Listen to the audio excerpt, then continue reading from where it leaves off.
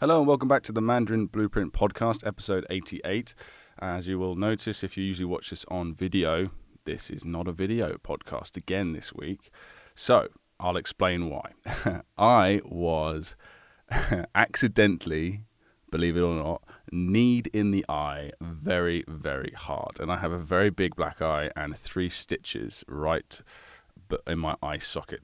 Now, how could you possibly do that accidentally? Well, I'd been doing BJJ, Jiu-Jitsu, for about a year now. And yeah, it just happened whilst we were quote unquote rolling, and some guy was going pretty hard, taking it pretty seriously, and accidentally slipped and really cracked me in the eye socket. So we do the video portion of the podcast as the main purpose of us doing it is to create clips that we could possibly put back into the course, right? And I don't really want a big black-eyed version of Luke in the course forever. So in a couple of weeks, I'll come back and you'll see me with maybe a little plaster or something. And unfortunately, I will definitely have a lovely little scar right below my eye. So hopefully that will distract from the ever-receding hairline, and the hairline in turn will distract from the scar, and it will be some sort of beautiful synergy there. We'll see. But not important, guys. I just didn't want to, I just didn't see the need in doing a video, because it's like, well, I don't want that out there forever. Everyone looking at that, like, why the hell has Luke got a black eye suddenly in this random video? So I think a plaster will be acceptable. Anyway, I will promise to be more careful in the future. So this week, we're going to skip the grammar lesson and just go straight into the comments and emails. So the first one we have is from Danielle Roma on how to integrate Chinese characters, vocabulary, and grammar. This is a lesson from our free e-course, the Rapid Acquisition Crash Course. If you haven't taken our classes and you don't really know what we're about, well, you could always start a free trial. But if you wanted to sort of know about our sort of methods and our methodology rather, and our backstories, the Rapid Acquisition Crash Course can be found on our homepage. You can just sign up or from our resources page on our website. And it's about 1 hour long, and it's rather concise, lots of info in there. Anyway, so Danielle says, I like the flow of the lessons and I'm excited to continue learning. It is going to be quite a journey. I'm happy to be able to speak English, Spanish, French, and Haitian Creole, but none of them has the kind of vocabulary and character letters that Chinese has. That stresses me a little. Thank you for the reassuring way you're teaching Mandarin. Well, you've got us beat. Definitely beat us there. It's 4 languages. We've only got 2 each. So and Chinese really isn't that scary or intimidating at all, especially with our method. Once you sort of get over the hurdle of characters, it's really not that tough. Characters is just the main hurdle that everyone's facing. So best of luck, Danielle. Hope you give it a shot, and please let us know how it goes. Dawn Shannon, again on the same lesson, says, Luke and Phil, a few years back I first discovered you on Udemy and enrolled in your free course, which was about 7 hours. It's no longer available, but I own it forever in my library. You guys really love to teach. Your love and enthusiasm for the language and for people is evident in your words and the content of these videos. And yes, I'm enjoying the Blueprint method. Thanks. That's brilliant. Yeah, we put pronunciation mastery up there a while back just to sort of just to get out there a little bit. And then I took it off once we started selling it on our own platform. So, but you've got it forever, and now you've got access to the full course as well, which is brilliant. So I'm glad you're doing well with that, Dawn. Really appreciate it. And yes, we do love to teach. It's awesome. It's our favorite thing. We love talking about Chinese and talking in Chinese and meeting Chinese people. Mason on how to make living links. This again is the Rapid Acquisition Crash Course. He just says, I just need to say thank you for this course so far. In addition to learning Chinese itself, learning to use memory palaces will be an invaluable skill set for the rest of my life. Before I thought even mnemonics were silly and my brain just didn't work like that or needed help to remember things. I thought I would be able to remember it just from brute memorization or rote memorization, and that was the fastest way. This course has opened my eyes and made me reevaluate how I will learn things in the future. Fantastic, look at that. I fully plan on trying to apply memory palaces to my future learning endeavors. Before, when learning words and characters, if I didn't know anything, that was it. My only recourse was to try to think harder, forcing it in, basically, yeah. Using the hands and moving method, I have a system in place to help me retrieve that missing information. Like Luke, I avoided learning characters for far too long, and it did seriously hinder my learning. Another great thing about this method is that I am able to write a character I have never written before. Trying to learn to write characters with traditional methods is just incredibly inefficient and frustrating. Again, right, rote learning. It's awful. I'm very jealous of everyone who gets to start their journey using Mandarin Blueprint. Thanks very much for that. That's insightful and just really nice. So thanks, Mason. I'm sure you're going to do really, really well with our course.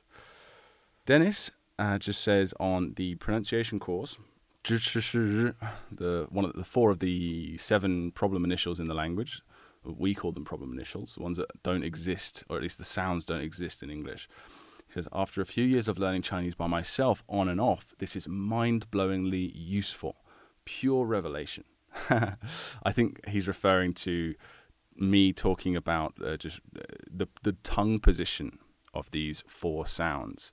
And for anyone that hasn't taken the pronunciation mastery course yet, it's, these 4 sounds, the ZH, the CH, the SH, and the R, are actually all identical in terms of tongue position.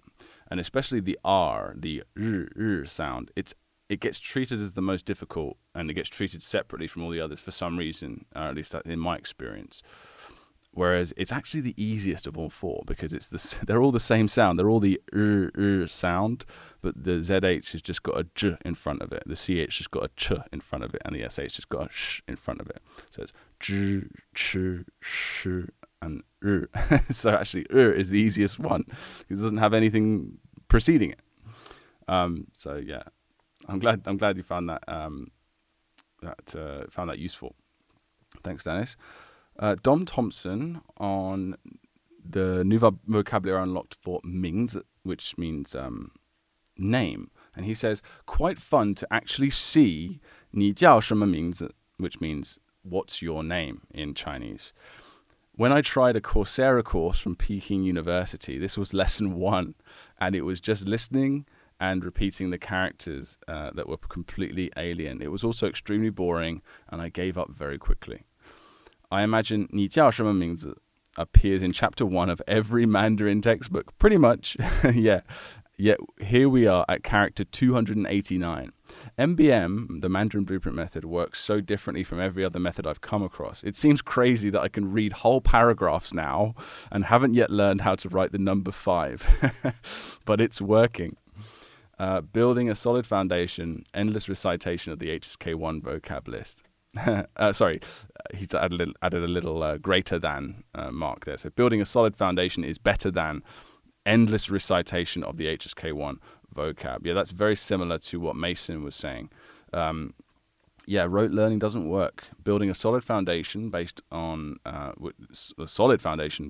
memory techniques, visualization, mnemonics, and actual learning, which essentially just means learning things. You can't learn things properly without a foundation to build upon. Otherwise, you're just cramming alien facts into your brain, which they just won't stay there if you do it that way. That's why we learn the alphabet first before we learn anything else. When we want to learn how to read English or our native language, whatever that might be. Why would Chinese be any different, right? Yeah, thanks for that, Dom. Much appreciated. It is weird, isn't it? And you're the first person that's put it that way, actually, saying I can read entire stories and paragraphs in Chinese with fairly advanced vocabulary, but the number 5 still isn't there because it's just, that's just the way we've calculated it based on frequency, right? Maybe we're being a bit too anal about that. Maybe we should include the number 5 a little bit earlier, but I really appreciate your insight there. Stuart, I think his name's Stuart, on level 9. He's just finished level 9, so he's making great progress. He says, I just wanted to take a moment to agree with other comments I'm seeing. At the start of this process, I was very interested in what you had said about this method of language learning, and I liked that you could explain and justify everything based on your own research and experiences. However, I was still slightly skeptical that I too would be able to achieve the same sort of results as you described. Yeah, it does sound a little bit out there, acquire 80% of Chinese in 2 months, or acquire, speak and read 94% of Chinese in 6 months, all this sort of stuff. Phil and I both completely understand why you'd be skeptical about that. It has been a wonderful surprise to find that I remember so much when reviewing my Anki cards, almost everything with only occasional minor errors. I've learned that not only a great way to learn Mandarin, and almost any language for that matter, but also to trust my memory and language learning instincts that this method provides. I was also skeptical that I would find it fun and feared that it would become a chore. Completely the opposite has happened. I look forward to learning new characters every day. And particularly enjoying reviewing my cards. Yes, the flashcards get really addictive. You've got to be careful with that. As the challenges remembering is like arranging and solving puzzles. So much so that I am spending more and more time studying this way. I'm so glad I chanced upon your method and courses. Thank you, Luke and Phil. Thanks a lot, Stuart. And that's another example of someone that's saying I can apply these memory techniques to other aspects of my life, which is very true. Phil and I haven't explored that much. Like, we haven't gone and learned many other we haven't gone and learned other languages yet, and we haven't but we have used it in certain circumstances. So, for example, Phil and I have both done speeches to public audiences fairly often, I suppose, compared to the average person, in Chinese and English, and we both like to use memory palaces, or the journey method. Look that up if you like, to memorize speeches. And if you're not sure what I mean, go ahead and look up the journey method. I believe it was, I don't want to say exactly which memory athlete created it or made it famous, but I heard about it from O'Brien. Dominic O'Brien. Yes, Dominic O'Brien, the British 8-time World Memory Championship winner. But this method is tried and true, and it's out there, and it really works. So if you need to memorize a shopping list even, or anything from a shopping list to a sonnet or a poem, or an entire speech, it works for anything really. Okay, so let's go on to the next one. Oh, Dennis again on a grammar point. He just says, I really love how the structure of the course is organized. Very intuitive. Oh, thanks, mate. Really appreciate that. Yeah, so he's on a grammar lesson, so I think he's referring to the idea that we teach pronunciation first, then components that lead into characters, that lead into compound words, that lead into sentences, that lead into, longer form content, paragraph stories and grammar lessons and things like that. So I'm glad you're finding that useful. Fraser says, what a great course you guys have put together here. Sorry, I don't mean to be, we pretty much read all comments. I'm not just like arranging all the nice ones and deleting all the horrible ones.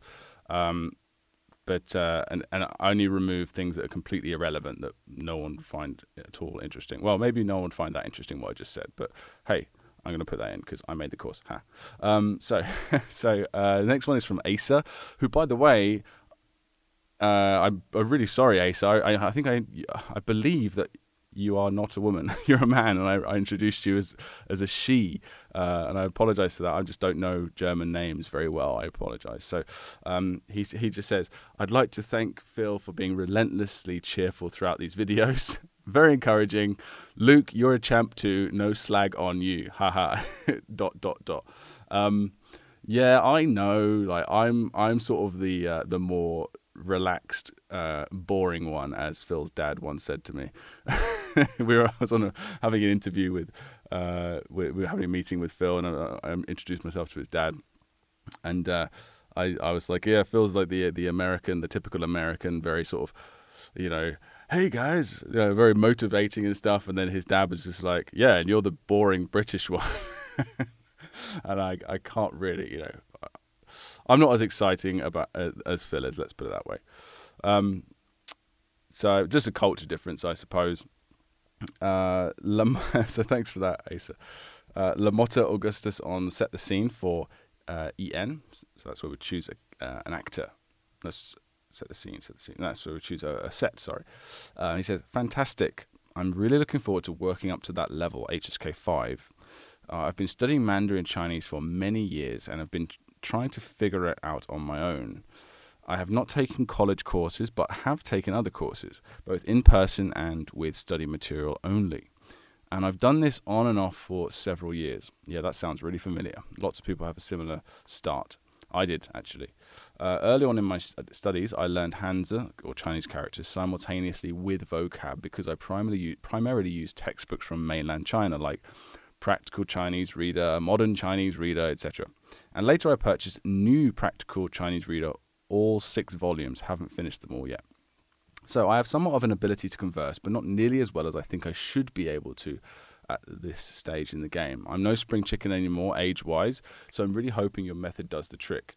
I'm more than ready to make some major progress in my studies. Not sure if I totally understand at this time how Anki works, because I feel like I should be getting new words, characters or something, but it's always a review of earlier material. Yeah, you need to unsuspend your cards manually. That's how we've designed the decks, so you can go at your own pace. There's an Anki guide on the right sidebar of your lessons in any of our courses. Because I have so much prior experience with the language, it's a little torturous building the foundations with your Hanzi mnemonic techniques, but I'm willing to go through all the basics in order to reap the benefits of your system. You guys are obviously smarter than I have been on this journey. Looking forward to surpassing my previous plateaus. That's awesome attitude there. And yeah, I completely understand as well. Like if I was at your level, like an intermediate level and starting the course, I'd be a little bit, you guys are teaching me the number 1 and the number 10, and I did this like several years ago.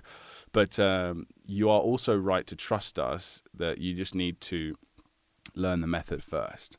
If you search for the word, I can't remember the exact title of the blog post, the article, but if anyone else is an intermediate listening and sort of wondering if our course might be for you, I don't know the title, but if you just search for the word intermediate in our blog, you'll find how to use the Mandarin Blueprint method, or how to study as an intermediate, how to do it.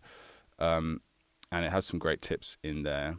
But basically, yeah, we essentially suggest you go through our course until you've grasped the main techniques, and then just skip any lessons with characters you know. And when we say know, we mean really know. Like I can read this, at least read it and pronounce it correctly without any issues, and preferably I can also write it. But that's not 100% necessary. Writing's just a nice bonus, but in your career, quote unquote, as a Chinese speaker, you will very rarely be writing stuff by hand anyway, especially if you're lazy like me. So, just trust the plan, trust the method. But as soon as you think you've grasped the character learning technique and everything else that's involved in the method, go ahead and skip whatever lessons you like. I'm sure you'll do great. Lamotta. Brilliant. So the next is TJ.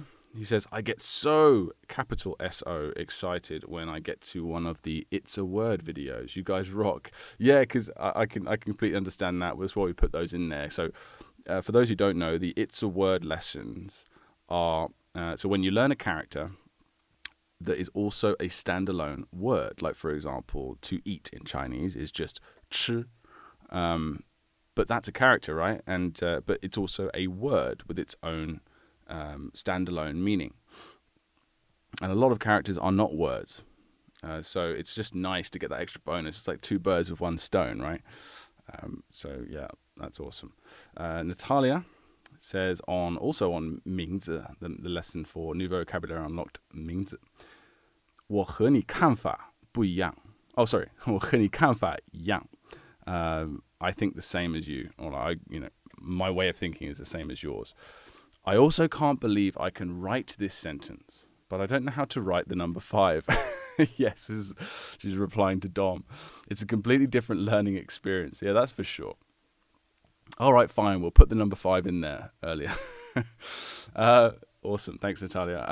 Alex Sumray on New Vocabulary Unlocked for Moody, which means target, goal. He says, dang, I guessed rather too literally, thinking Moody would mean pupil. as in the center of one's eye. But yes, purpose is rather more poetic, to be fair to the Chinese there. Yeah. If you look into the sort of the characters involved in this, mu means eye, and di means sort of target, bullseye.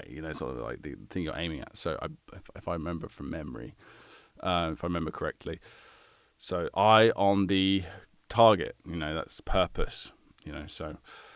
But you'd be surprised, Alex, a lot of the times you guess the meaning of a word that you've never seen before in Chinese. It happens very often, and you will guess correctly. So keep trying.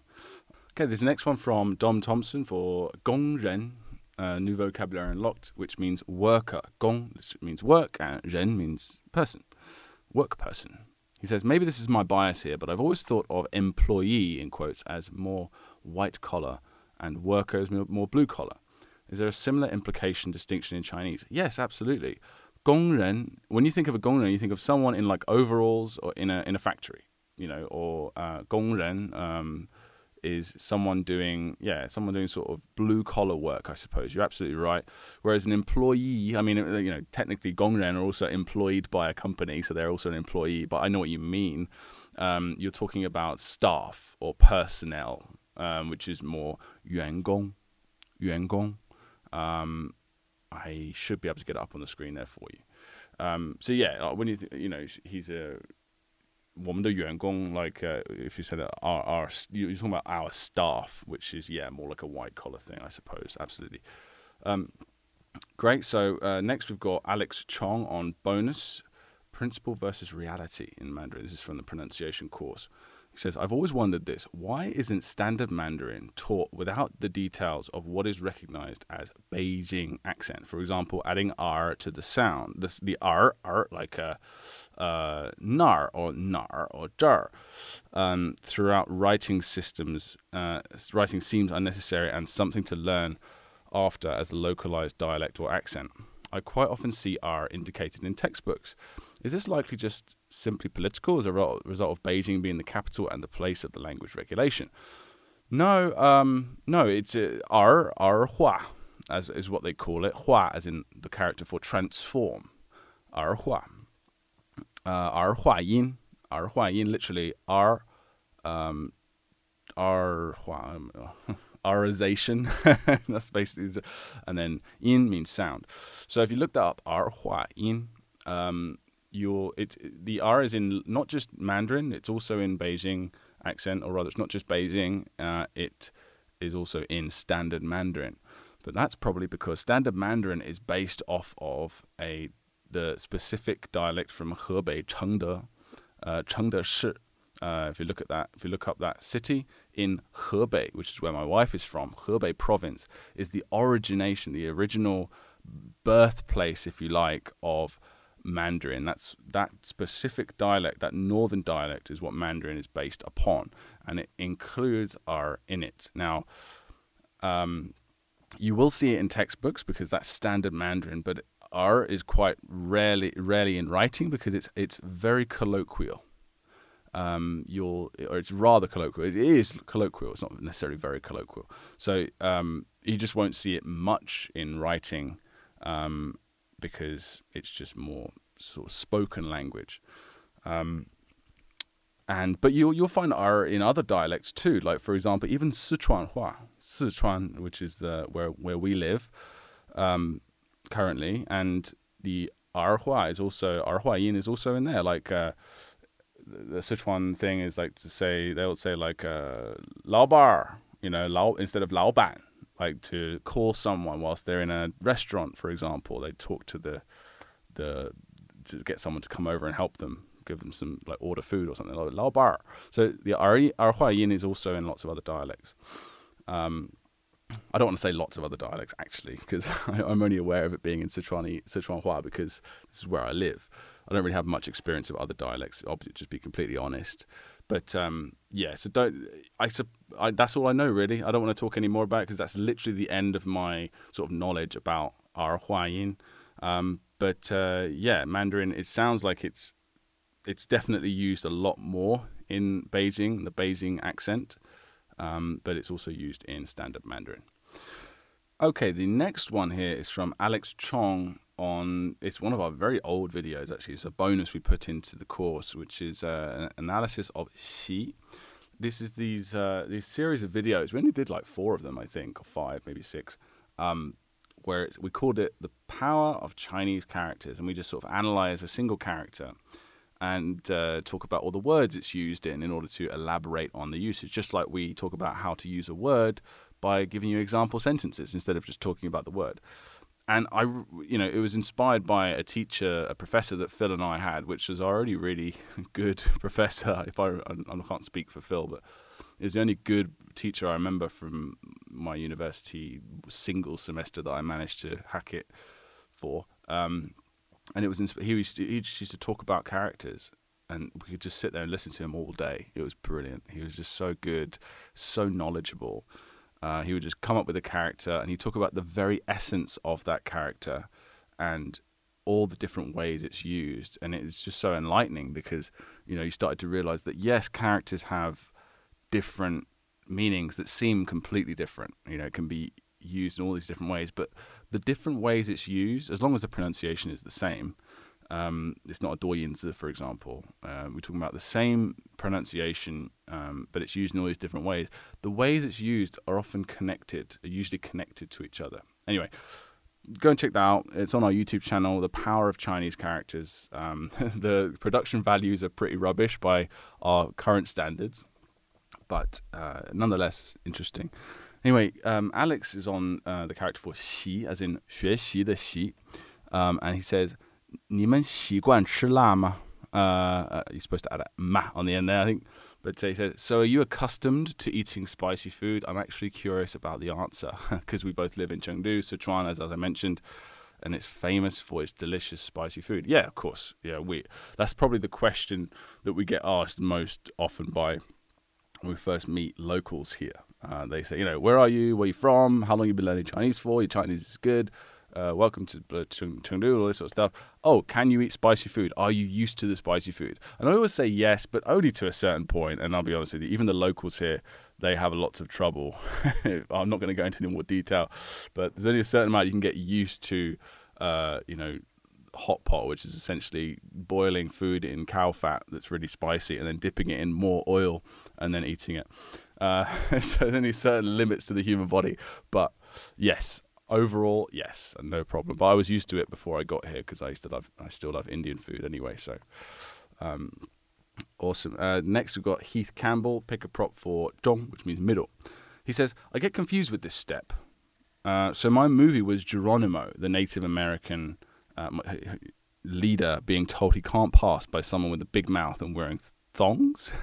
oh, flip-flops. Okay, cool. So Geronimo smacks him in the face right down the middle with a staff he's carrying. My confusion comes at having to make another prop to represent the character I just created. For zhong, I can live with the image of someone getting a smack in the middle of the mouth with a stick. Am I going about things the wrong way? Well, I'd never like to say wrong or right, but we're just talking about simpler, making life easier for yourself. So the reason why, so for example, you have 2 of these objects, there's some Australian guy or someone with a big mouth, whoever that is, he represents the mouth prop, correct? And then you have a stick representing the stick prop, and they're hitting, the stick's hitting the mouth, and that creates the idea of middle because it's hitting in the middle of the mouth. And that's a great scene. Very simple. Scene over. Now we're going to, what do they call it? Oh, chunk. That's the right word. I forgot that. We're going to chunk that information together. So we're going to chunk these 2 objects into one single object of this entire character, zhong. Because the reason why we need to do that is, and the reason why it's worthwhile doing this, is because zhong is going to be used not just as a character, but as a component in many other characters. And so now what we've done, we've chunked that information together, the stick and the big mouth person, into a single object, which is going to be a single object. It has to be a single object to make things simpler. So we could maybe choose a dartboard representing middle, or Malcolm in the middle representing middle, whatever it is, a single object. Often this object is actually similar or the same as the object used in the scene to represent the character's meaning. But in this case, it isn't, right? You've used an action to represent the keyword meaning, the action of hitting the mouth, in the middle. But you don't want, so chunking is something that we do naturally. So like if you, back in the days when we used to actually have to remember phone numbers, a lot of people listening won't even remember that time, but we would memorize phone numbers, or even when you're just repeating a phone number back to someone, you repeat it in chunks of numbers, don't you?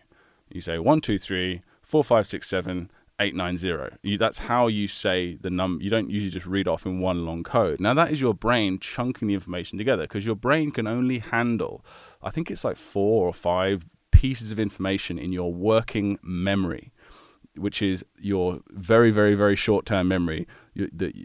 Just whilst you're figuring out a problem, you have these bits of information there in order to figure out the problem right now, right? I think I'm explaining this not too clearly, but you get the idea. We're just trying to chunk the information together. And we do this a lot during the course. And Zhong will also eventually be, combined with other components and chunked into other props later on throughout the course. And the whole purpose is just to make it easier on your brain. So now you don't have to imagine a stick and a mouth. You just have to imagine a single object, a dartboard.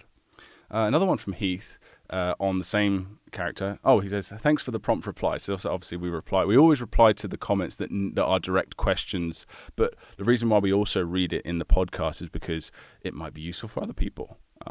So that maybe don't read that specific comment on that specific lesson, you see? Obviously, we said basically what I said, but probably in a much shorter, more succinct way. And then he says, I actually read the other comments and tried to delete my comment. Oh, sorry, mate. I've just gone on this big diatribe for you.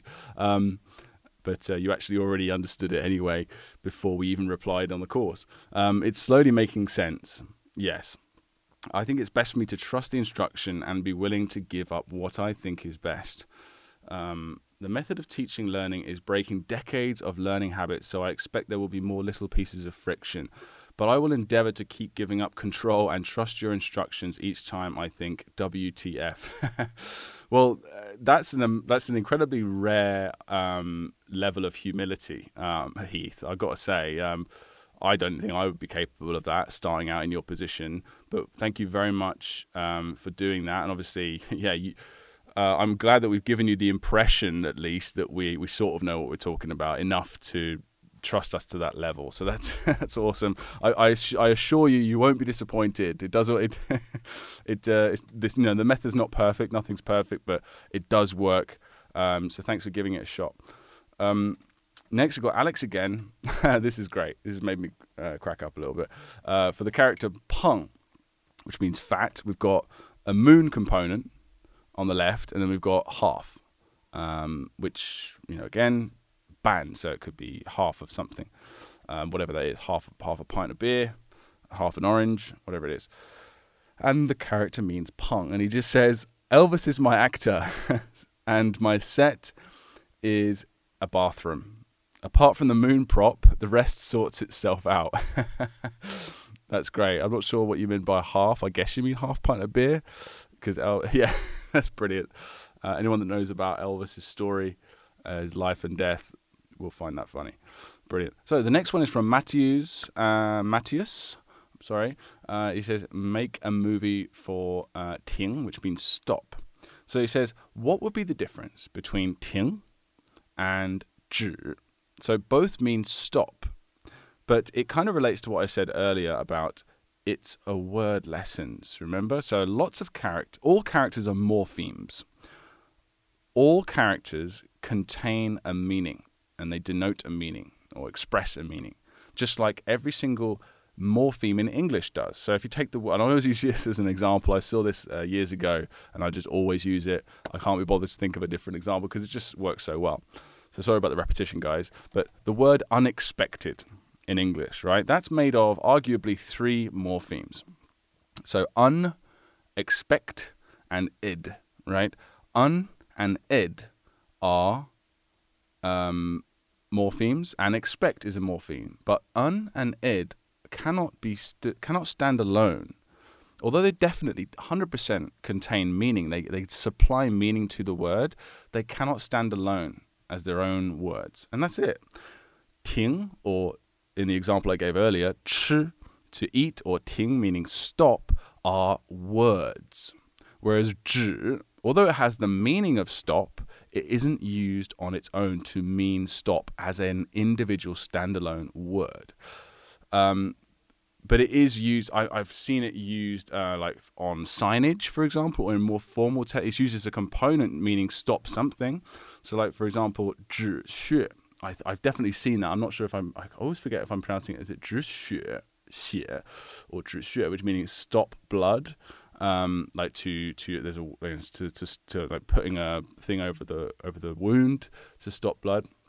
But it's used as sort of, I think it's a compound word. If not, it's very formal anyway. 止步. Literally, I saw this at the hospital recently when my wife was giving birth.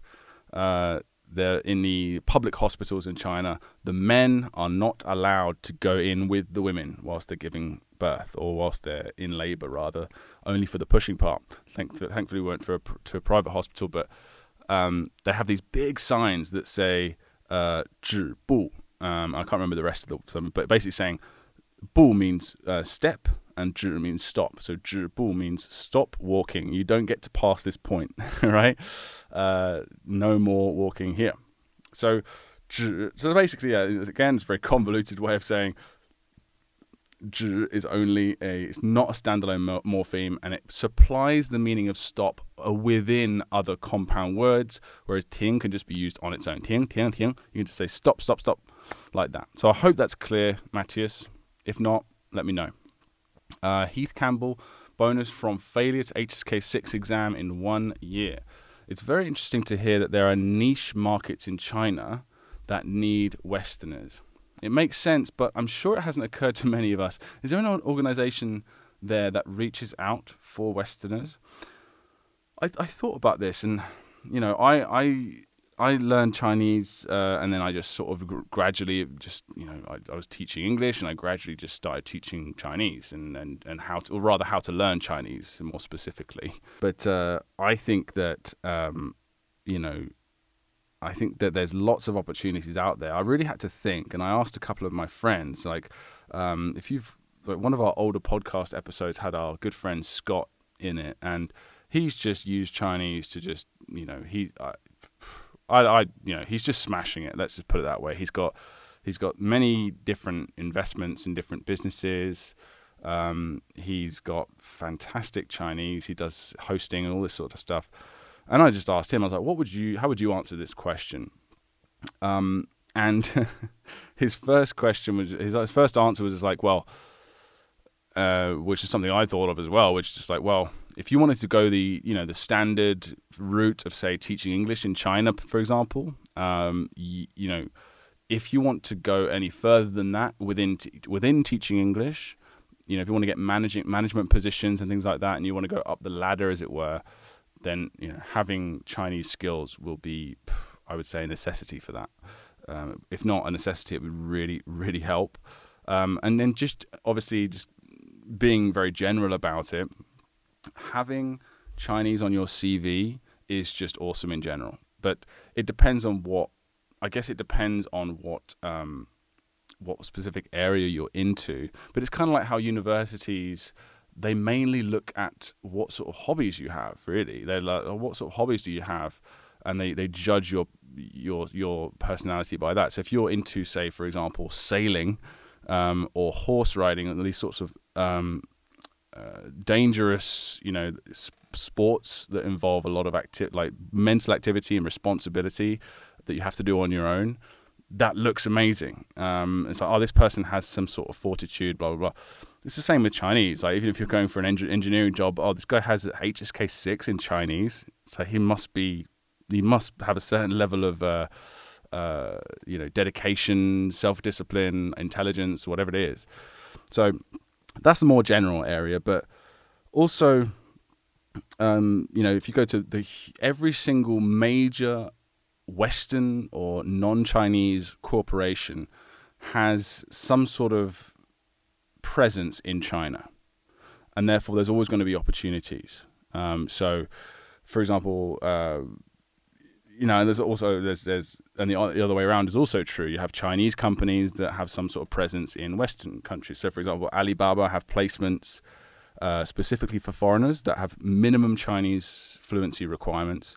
Wanda Group is now the biggest owner of cinema portfolio developments in the USA. Again, English teaching brands like i2, Metin, etc. Chinese-speaking managers. Any Fortune 500 company has presence in China. So every single car brand, for example, you want to get a job in China for a Western country. Having Chinese skills would be amazing. As long as you're, just be clear of what your specialty is going to be, what your market you're most knowledgeable about, or what company you'd like to work for, and check out their China operations and proactively reach out to them on the basis that you have the professional skills and experience in that specific industry, plus Mandarin Chinese skills, plus an ability to work in China. There's just countless opportunities. There's not specifically, unfortunately, as far as I'm aware, just an individual job website that's this job website or this section of this website is all about foreigners with Chinese skills. You have to be a bit more proactive and hunt people out. But then again, if you want a good job, they sort of expect that sort of thing, I suppose. So anyway, there's so many opportunities that you just have to hunt a little bit, and you'll find it. The next one here is from Jean Clayton. She says, do you have a book explaining this method, meaning the hands and moving method, the character learning method, so I don't have to flip between the videos? I'm not doing the lessons often enough to understand it, and I prefer books to videos, surprisingly. That is surprising, and we're a video course, so it's not ideal, but we do have a book called The Hands and Moving Method, Learn Any Character in Less Than 1 Minute. And that's available from our resources section of our website. So if anyone else is just a book learner, that's free as well. You can have it. We just shared the technique for anyone that needs it. And there's obviously we connect to lots of videos from the book, but they're all freely available on our YouTube channel. So it's all YouTube connected. But obviously that's just mainly for people to get a rough idea. And if they want to be an autodidact, they can go and apply that to their own character list. But it's obviously way more convenient and easier long term to just watch the videos. Kim Thomas, bonus on this will put you again. This is from the Rapid Acquisition Crash Course. She says, "Can I pre-order the ebook? Also, this learning via the hands and moving method is brilliant. By the way, I've always struggled with textbooks and classroom. Hence, I never went back to either since leaving uni. Yeah, lots of people struggle with that because it's rubbish. I was skeptical about this blueprint until I was on my morning walk and I was listening to the MB podcast on Spotify. Something was mentioned about the character Ban. I imagine you mean half, right? Then on cue, I was able to play a movie in my head, recall the character and the meaning and the tone, and it literally stopped me in my tracks. Thank you, Phil and Luke." That's awesome, yeah. When you realize it actually works. Fantastic. Yeah, can I pre-order the ebook? She's referring to the ebook that we just brought out, Mastering Mandarin in the Modern World. So that is now available, again, from our website, I believe on the homepage and the resources page. So you can go and purchase that if you like. There's a description of what's in the book in the actual thing, but there's lots of resources in there and a general guide on how to learn Mandarin.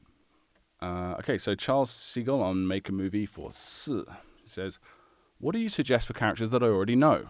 For example, one of the first things I did when learning Chinese was to learn numbers. So when I look at Si, number 4, I know the meaning is Si and the pinyin is Si and the meaning is 4. That's fine. Then skip it. Just like I said earlier I can't remember his name, someone earlier on in the podcast. If you already know the characters, as long as you know the method, you got the method, no worries. Just skip that character. In fact, even if you don't know the method yet, just skip it. It's fine. If you know it, you know it. It's definitely in there. You can always just keep reviewing the card anyway on your flashcards just to make sure you don't forget it. All right. Next, we've got Al. Al on Conversation Connectors. He says, "So here I am starting again at level 13. So Al smashed through and made movies for the first 440 characters at level 29. And then he went back and decided to read the sentences from the actual It's a Word and Vocab Unlocked lessons properly again, which is an interesting approach. Lots of people have done that in the past, actually. And I think a lot of people prefer just to smash their way through the characters separately and then go back and then do all the longer form stuff like learning words and sentences and things like that. And he says he's been diligently studying the movies, the characters, in an effort to eliminate a large portion of the drop-down aspect of learning the sentences. So now that I'm back here at the more basic level, I'm finding that this has helped a lot with being able to read the sentences more naturally and understand them as is without having to look down at the glossary. No idea at this point if I will continue to maintain such a widespread between how far I move ahead with the character studying and the sentences, but at the moment it seems to be working well for me. I got the idea to try doing it this way, as I was not at all enjoying the process of having to look away from the sentences to read up on the characters I didn't know. I guess one could say it wasn't as much fun for me doing it that way, moving forward. Yeah, that's fine. I completely get that. It's actually much nicer overall to be able to read stuff that you fully understand, right?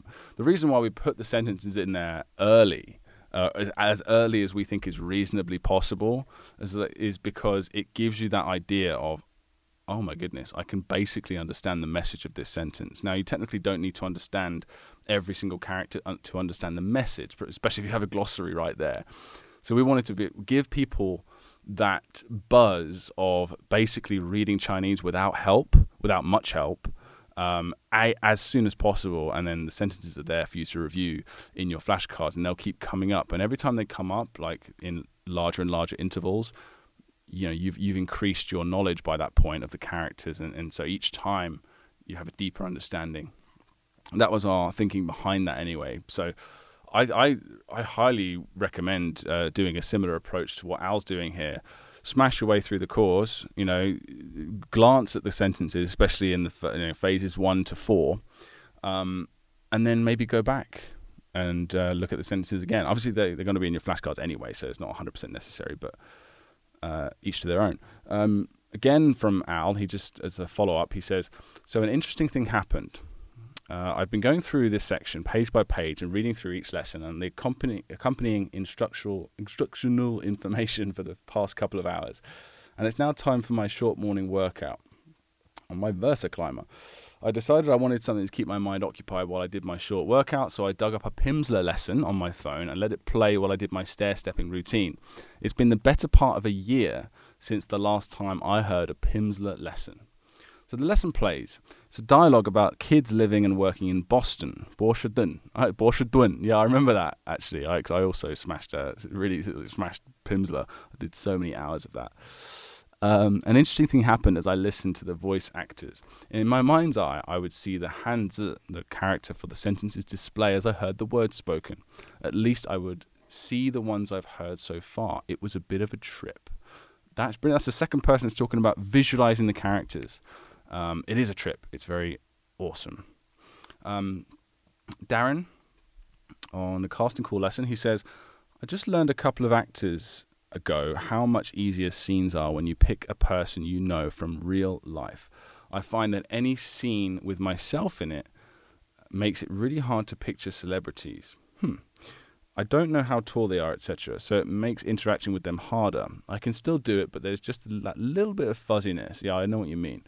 I know that y'all gave that advice earlier in the method to pick real people. I just wanted to reiterate you were totally right. As all that said, I find that it's worse when I pick real people who I still interact with, as I'm actively involving them in too many memories that are new and aren't MB, so it throws me off. I completely get that, Darren. I think it's a toss up between. There's different advantages. I think overall, people you really know are better actors overall, but there's a lot of advantages that say just generally actors have that real people in your life don't. Namely, they're much more interesting, or at least not. That sounds really harsh. Like people like Robert Downey Jr. I mean, you look at that guy's life, all the stuff that he's got up to. You can apply so much of that and his expressions and his humor and his sort of charisma. They have, I'll be honest, there's not many people in my life that have the same level of charisma as Robert Downey Jr. or Heath Ledger or something like that, So they do have that. And also occasionally, even though technically it's a character, but I often bring in characteristics of that person into the scene, like the roles they've played and things like that. So, which is kind of goes against the rules, but we made up the rules after I already did the method. So, but yeah, I'd have like Robert Downey Jr. in his Iron Man suit or something like that, But yeah, you get the point. But overall, yeah, you have the emotional context with people that and you just know them physically and emotionally and mentally so much better, and that does overall make it more effective. Maximilian Scholler on problem initial J, he says, wow, I'm currently self-learning with what I and many others would say are the best German language Chinese books currently on the market, but what they didn't have any emphasis on were exactly these correct pronunciation guides. I used the whole mouth and wondered why reproduced sounds didn't come out right. Great stuff. Instant improvement. That's awesome. Thank you. Yeah, I didn't want to go on and on about the tongue positions without enough theory, without actual practical application, but just a little tip of where to put your tongue and what to focus on, how to breathe and stuff like that. It just helps so much. So I'm glad that helped you. Another one quickly from Maximilian is on the U pronunciation. He just says, I'm just glad that I'm German right now. Umlaut, FTW. FTW, I think that means F the world. Is that right? Umlaut, yeah. So the German language also has the U in it naturally, so Germans just don't need to even think about it. So lucky one there, Maximilian. Christmas, that's an awesome name. Brookens, pick a prop for Dan. Can I pick the Japanese flag? It is the land of the rising sun. Yeah, I mean, usually we don't suggest picking things that are technically 2D pictures, because often, I'm going to picture, I don't know, a drawing that I saw or a painting, but, it's such a simple and vibrant image of that white with the red dot, and I guess also it would work with, if you I want to imagine the Mona Lisa painting. It's such an iconic painting that is, you're obviously not going to imagine every detail, but you're going to know it's the Mona Lisa, aren't you? So that's absolutely fine. Another one from Heath has a very good point here, which I really like. It's not really a point. It's more like a motivational speech. It's great. He says, like exercising or any habit you want in your life, I have found that it is important to build it into my daily routine. I have young kids, so at 6:30 a.m. So a 6:30 a.m. start has been normal for about 10 years now. I get up, make coffee, and practice Anki for 45 minutes. Then I do another 45 reviewing things I haven't remembered properly or learn some new words. Excellent idea, doing your reviews and getting it out of the way in the morning, by the way. I aim for 2 hours a day, so I usually do another 30 to 60 minutes in the afternoon after work, and then walk the dog and start getting dinner ready. I'm too tired to do it after dinner, so I have to make it happen at the start of the day. Excellent, that's pretty much exactly what I do, or I did, and I still do today. I keep thinking of something I heard once, that everyone in history had the same 24 hours in a day you had. So how are you going to fill yours? That's great. That's really good. That's an excellent point. Yeah, well done, Heath. Thanks for that. Della, that's something that Phil would say, I think. That's a very Phil thing to say. I like that. How are you going to fill yours? Yeah, that's really good. Della Fuller on New Vocabulary Unlocked. I love that Ganbei means dry glass. In other words, drink this glass dry. Yeah, it's a great word. Ganbei means cheers in Chinese. Moira, it's been a while, Moira. I ended up falling way behind with my Mandarin, what with unholy levels of overtime during lockdown. Came back to my Anki deck after about a month, and this was the first word to pop up. 认识, meaning to know. I couldn't remember what it meant, but the correct pronunciation popped right out. Very encouraging.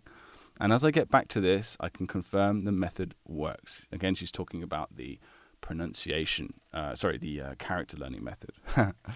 Oh, this is a great comment. I love this comment, guys. This is another one from Alex. In fact, Phil sent this to me rather on WeChat when he saw it. He says, "Wow, that was so cool." Got them all. Though for 早上10点半我吃了一个半面包. I went for in the morning at 10:30 I eat dry bread, which I thought was an acceptable guess at the time. Obviously it's not quite right, but it's pretty darn close. Thank you so much for everything so far. I always said to people, nah, no way, when it came to learning the characters. Yes, me too. I said the exact same thing. I'm just in it for the speaking. Ain't no one got time for handsers, mate. So you've both completely changed my perception on learning Chinese, and this holistic approach is truly wonderful. And I can't believe that less than a month into this, you've got us to the point of reading purely in characters, understanding them, and with the right tones. Well, maybe need to be understood by the locals first. I'm sure you're gonna have pretty darn good tones, if not perfect. Anyhow, bravo and 谢谢. Oh, that's just an awesome comment, Alex. Thank you. Maybe genuinely smile, and I'm happy you're enjoying it, mate. Lots of feedback on that today. I love it. Lots of feedback on those. I'm reading Chinese. That sort of feeling. It's fantastic. All right, so that is the end of the general sort of comments that we've had this week and emails. Let's move on to some movies. So for those that you don't know, just click on the link in the show notes. If you listen to this on YouTube, you can actually just go to the website, the mandarinblueprint.com/podcast, find the podcast, and there'll be links in the show notes that explain what we're doing here. So the movies are how we learn characters. We make movie scenes in our minds, and these are proven techniques that memory champions use, memory athletes, to memorize stuff. So what we do is we have lots of awesome comments of people sharing their movies with us, or they share them with the community, the other learners on the Mandarin Blueprint Method forum or platform rather. And it's not just it's a way to help other people, but it's also a way to show off your awesome scenes that you enjoy. So let's share some today, starting with Natalia. She says, make a movie for Yuan. Now, I particularly like to choose characters because obviously we get so many of these scenes every week because everyone on the course is, people are so awesome on the course and they want to help.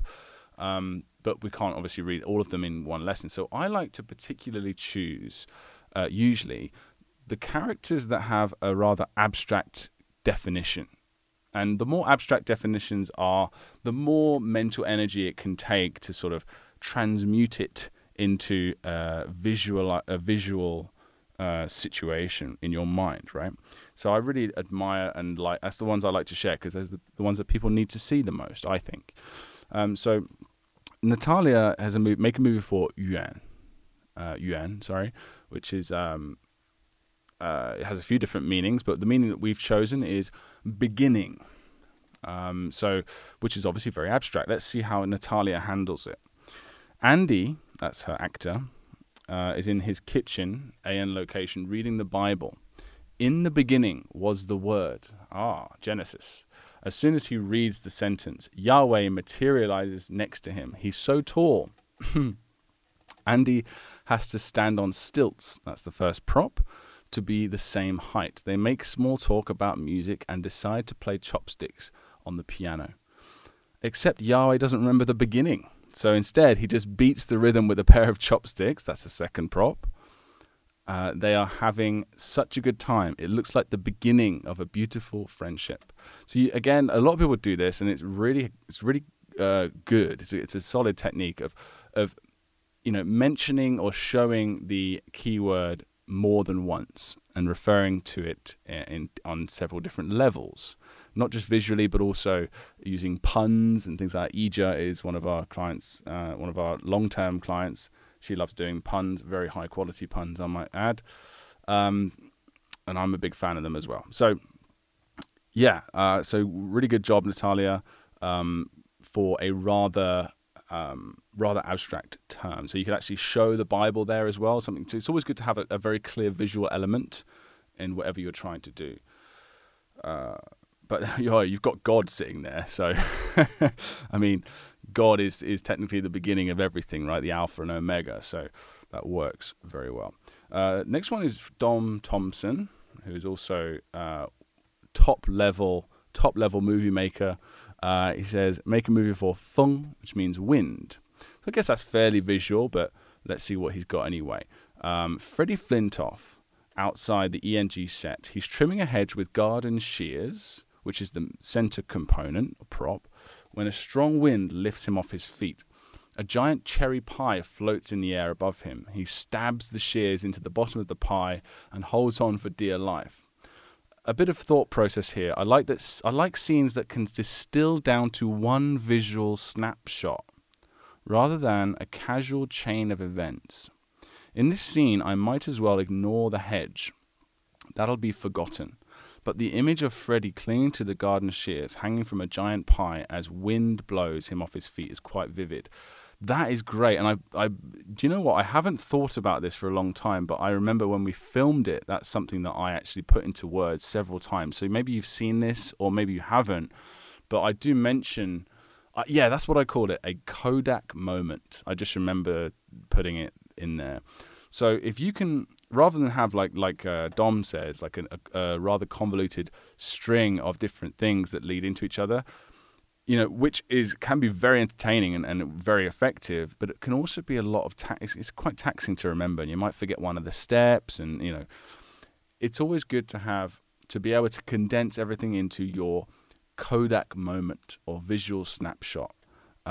So you just got that scene of, for example, here, he's got the shears in the pie, being blown in the air. Perfect. That's a very good point. If I were to forget any part of this, it would be either the actor who was hanging from the shears or the pie. What was he hanging from? Cherry juice can be splattered off the pie and getting all over his cricket whites. That should make these two aspects more solid. The set is quite memorable here, as the entrance is a stone archway that would funnel wind perfectly. Dom, you've got a great analysis there as well. I think that's, you're really on the right track here. I think, could you be one of our teachers one day? That's great. Well done, mate. George Laura I'm not sure if I'm pronouncing that right, just George. That's my son's name. That's what we called him. Zong, meaning always. Again, always is rather abstract. So how are we going to handle this? Let's see. In the living room of my ONG location, Monty Python's rehearsal of The Life of Brian, brilliant, is ongoing. At the cross, we see hanging Mark Zuckerberg, with devil's horns, a big mouth and a gigantic heart, and altogether sing, always look on the bright side of life. That's really good. Using music to visualize, or that's not visualize, is it? Because it's not visual, but you know what I mean. Conceptualize, concrete, make concrete the abstract definition. Very effective. It would also, when you've got several components, you've got 3 components in very close proximity, it's a good way to make sure that they're being interacted with or moving, or maybe you're doing a close-up with your eyes, your camera, as it were, on them, just to make sure you don't forget all 3 components there, the mouth, the heart, and the horns. But fantastic idea. Natalia, again, she says, this is for Wan. Andy and Wolverine meet in Andy's kitchen. The alien location again. So this is using the same character. This is a callback to the chunking that I mentioned earlier. So Yuan is the character that Natalia went through, and immediately that Yuan character chunks with it combines with it chunks into its own prop. What did she use for the prop for it? Wolverine is constantly cheating and finally hides his chess king and replaces it with a piece of apple pie. I don't know what her reasoning was for choosing apple pie to represent the Yuan prop, but she has a reason, and that's all that matters. As long as it makes sense to her why that apple pie is there, then that's fine. I can't personally think off the top of my head why, though, but it doesn't matter. So she has chunked that Yuan character as a prop into a single object, which is an apple pie. And then it's combined with the chess king to make a new character, Wan, which means to play. So Andy and Wolverine meeting to play chess. Wolverine is constantly cheating and finally hides his chess king and replaces it with a piece of apple pie to avoid being checkmated. Andy reminds him to play fair, then announces a checkmate and gets to eat the apple pie as well. Well played. Yes, and I can imagine I can even imagine Wolverine just sort of saying that with his sort of stroking his chin, like, well played, sir. So here's another one from Dom. He's started to put director's commentary. Is this a new thing you're doing, Dom? Because I really like it. He's got like director's commentary, like explaining his thought process behind it. And this is something that I encourage other people to do. Because again, the whole point of these things is to help other people, right? And I think, how can you help other people more than explaining your thought process behind choosing things maybe that aren't immediately obvious? But obviously I understand if you don't want to do it because it's quite time consuming, but either way, much appreciated, Dom. So this is to learn the character for In, which means silver, which is made up of a metal component and the right side component. I'm not sure what we've chosen for the prop. Let's have a look. So Ivanka Trump is standing in the kitchen with a gold bar gleaming on the counter next to her. The police storm in and demand she returns the gold she stole. Ivanka, give us the gold back. Ivanka panics and grabs a baseball bat. Okay, that's the right side component. She whacks the gold bar and transforms it into silver. This isn't gold, it's silver. There you go, done. And the director's commentary is this. This scene has the advantage of being simple and a bit ridiculous. Has the advantage. I think it'll stick because I find it quite funny. That said, I generally try to avoid using magic if I can. If something is to randomly transform or appear out of thin air, it's tricky to remember what randomly appeared or what something transformed into. That's absolutely correct. If there's no vaguely sensible causation, it could have been anything. I think this one might work as gold is related to Ivanka and the gold and silver are related to each other. And also gold and silver is incredibly visual. And you could also do that, just fix that and make it a little bit stronger with the sound effects as well. It's like a ding as it transforms, something like that. If the meaning was bread and the gold randomly transformed into bread, it would be a poor scene. I completely agree. Yes, and we do mention something like that again somewhere in the videos, because there's so many videos, I can't remember exactly where. Maybe you haven't got to it yet, but this is something that I remember reading in Dominic O'Brien's book, or one of his many books that he's written about this. And it's the idea of these scenes is to be somewhat connected to reality. I know that seems crazy when you've got like Shakira, twerking in your living room with your auntie, it's whatever it is that you're imagining, and gold and transforming into silver. And what I mean is within the realms of physical possibility of how the laws of nature work in reality, right? So the idea is that you're tricking your brain into thinking this is real. Your part of your brain actually thinks this has actually happened to you. That's why they're so effective. Just so you remember these scenes, just as you remember, your school bully or your first kiss or whatever it is. These memories that have a strong emotional connection. So, So but if you make them too fanciful, like things just appearing, your brain is like it's like the suspension of disbelief is not there, and your brain just sort of switches off. And doesn't really quite remember it as effectively. Or, that's not scientifically proven or anything, but it just tends to be what happens. So really intuitive thinking there, Dom. Thanks for that. Kate Gans on Make a Movie for Year, which means page, as in a page of a book. She says, my E character is in the bathroom of my E set, as in the letter E. And a YI character, actor. She is reading a book and finds a beautiful illustration of a conch shell. She takes a razor blade and cuts the photo out of the page. As she is leaving and washing up, a drop of water lands on the page. She exclaims, "Oh no, this page is ruined." Right, yeah, that's absolutely fine with me.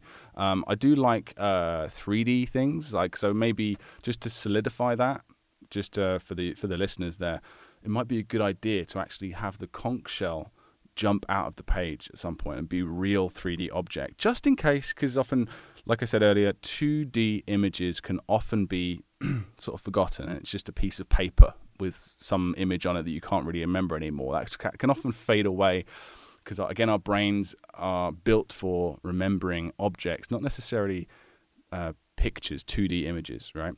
Because they're a relatively new invention in our world, aren't they? Okay, so the next one here is from, but yeah, thanks, Kate. This is still a really nice story, a really nice scene. I'm just sort of, I like to, you know me, I like to be picky and make tweaks for other people. I'm sure it works well for you. Jeffrey Herzog on Make a Movie for Draw, as in table. He says, the Joker is standing outside of my dorm laughing as he aims a magic wand at the sun and brings it down on the tree, burning it until only a table is left. Then he takes the wand and jams it into the table like a mob scene when the pencil and the table from The Dark Knight. That's fantastic, mate. Really, really well done. Yeah, that's really, really good. That's an example of, and that's another example of maybe using how movie actors, characters can be much more effective than, say, real people, because you can use their movie scenes and things like that. Awesome. Phil Chalinor, Make a Movie for or day. I think, yeah, day. Sorry, this is the day, as in like have to. It has several pronunciations. David Bowie is in the bathroom of my EI set. He has a rooster on one arm and a ruler in the other, and he's flustered, saying he must measure out an area for a pen for the rooster because it needs its own space to live in. That's really nice. Very clear, very short. Yeah, and that's also very memorable. And I can imagine it's such an abstract meaning, and there's lots of props. There's 3 props rather, but I think you've handled that rather well. As long as you show his clear expression of that, I have to, I must. Like, you show that clearly on his face. That's great. Let's have a look here. Richard Krause on Make a Movie for Fung, right? Yeah, like means abundant. Yes, I remember now. So Phil is with the 3 Stooges. So Phil, I imagine, is that Phil, like our Phil? You've chosen for your F actor with the 3 Stooges. That's the representation of the number 3 within this character. Ringing the doorbell outside of my England bedsit. But wait, there are 4 Stooges. Shemp has muscled in on Curly, Larry, and Moe. Phil is annoyed. There are only 3 Stooges. Curly, Larry, and Moe are abundant enough. It is abundantly clear that nobody likes Shemp. Phil then hits and pushes Shemp away with his stick. The original 3 Stooges then hold the stick together to show solidarity with Phil. It's a really funny scene. Part of me thinks that this is maybe not quite visually, like the visual representation of abundant is not quite enough. It's more verbally shown, and it's always nice to do it. Some visual, even if it doesn't make much sense. So, for example, just off the top of my head, instead of just pushing him away, they try to push him away, but as they push him, he actually he separates into like different copies of himself, and it's actually every time they try and push him away, he multiplies and multiplies and multiplies, and it just goes worse and worse for the 3 Stooges. That'd be, I think, just a nice way of just showing that idea of abundance clearly, which is highly recommended in every scene. Some sort of visual representation, despite the fact that I do really like your verbal representation. It might not be enough when it comes down to remembering it over the long term. Della, for Make a Movie for Dio, as in to lose, she says, my deactress is impatiently waiting just outside the underground parking for our gym or community centre because there is a newly installed stoplight stubbornly stuck on red. She looks at her watch and knows that soon she will lose her appointment with her trainer. Enraged, she finally gets out of the car and cuts down the light with her samurai sword. That's great. No, there's nothing to add to that, I don't think. You could. Again, it's more of I'm losing an appointment. It's not really that much of a concept that's very, very common. It's usually better to show her losing an object and she's frantically looking for it, So she looks at her watch and she knows it. But again, it's not too far off. It's not too far off. Just like I said for Richard's scene previously, I think some sort of visual representation. Maybe she loses her samurai sword. She goes to cut down the light. That's it. She goes to cut down the light and she lifts her hands with nothing in it, and she's like swinging at nothing. And then she's like, "Where's my samurai sword?" And then she starts touching her pockets and looking and rummaging through the car at this stoplight. I think that would be, again, just a small tweak, but showing a loss. 'Cause that's what duel actually means. It means losing an object of some kind, right? So just another quick tip for you there, Della. But again, the general concept is not bad at all. Phil Challenor on Make a Movie for Zui. He says, Zui means the most, by the way. Most. He says, I've got Zeus in the bathroom of my AEI set. There's an ATM machine in the wall and a sun above it. Zeus is bragging, declaring that everyone under the sun shall see that he is able to take the most money from an ATM machine. Again, yeah, that's not bad, but it's again showing that visually. This would be a great opportunity to bring in the idea of extras. Do you remember that? I don't know if you've seen it at this point in the course yet, Phil, but extras is something that we came up with, which is you've got Zeus, right? You could bring an extra for Zeus might be Aphrodite. Or another god, a Greek god, right? Is it Greek? Yes, it's Greek, isn't it? You bring in other gods, and he's maybe having a contest with another one or two gods or people or anyone else related to the set or the actor. And they pull out a little wad, and then Aphrodite maybe pulls out a bigger wad, and then Zeus just pulls out this huge pile, and he's the winner. And you've got that visual Kodak moment, that snapshot of the three, the comparison of all three, just to make sure you have that visual to take away, as Dom said earlier. And one more movie for today, just throwing another one from Della here. Make a movie for ts, which means word, which again is very tough. It's a very tough one. Like how do you visualize word, right? Let's see how Della handles it. My family and I are in shock and disbelief to see Clint Eastwood in the kitchen of our childhood home, sitting on an excavator, holding a microphone. We ask him what he's doing, and he replies, "Just waiting for the word to start tearing this place down. You might want to start packing." I love Clint Eastwood. I haven't seen many of the older films, unfortunately. So I obviously don't love him that much, but I imagine that's a quote from one of his Western movies, right? If that's correct and you love that and you remember that exact quote, that's going to be absolutely fine, Della. That's a really good one. It obviously wouldn't work for me because I don't know the quote and I don't know him well enough as an actor. But you obviously do, and that's why it'll work. So well done.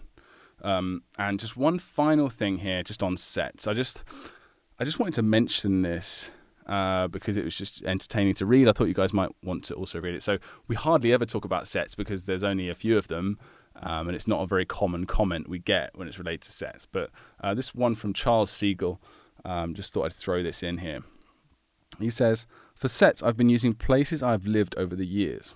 And with Google Maps, I've been able to locate them all, plus get an image of the street, using the street view. Some of these places I literally haven't thought about in decades, and now here they are. Wild. Talk about emotional resonance. I mean, that's great. That's something that I never did, Phil never did.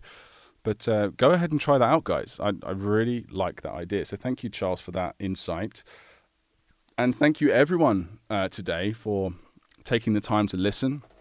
As usual, if you've listened this far and you aren't on our method, on our course, and you haven't tried our course, go to the website and start a 7-day free trial. It's also, there's a 30-day guarantee. We'll give you your money back. So it's technically 37 days of absolutely full, unrestricted access to all of our materials before you have any real commitment.